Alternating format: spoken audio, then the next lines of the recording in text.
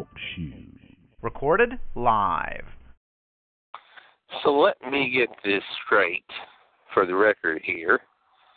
This biotech lab with which you're employed, ma'am, not only manufactures artificial life forms using human DNA, such as Flashy the paper doll and this wooden creature which just tore up and destroyed the city of Murgatroyd, but in addition to that, you also come into possession of a energy time flux device which we now have seized and have in our possession.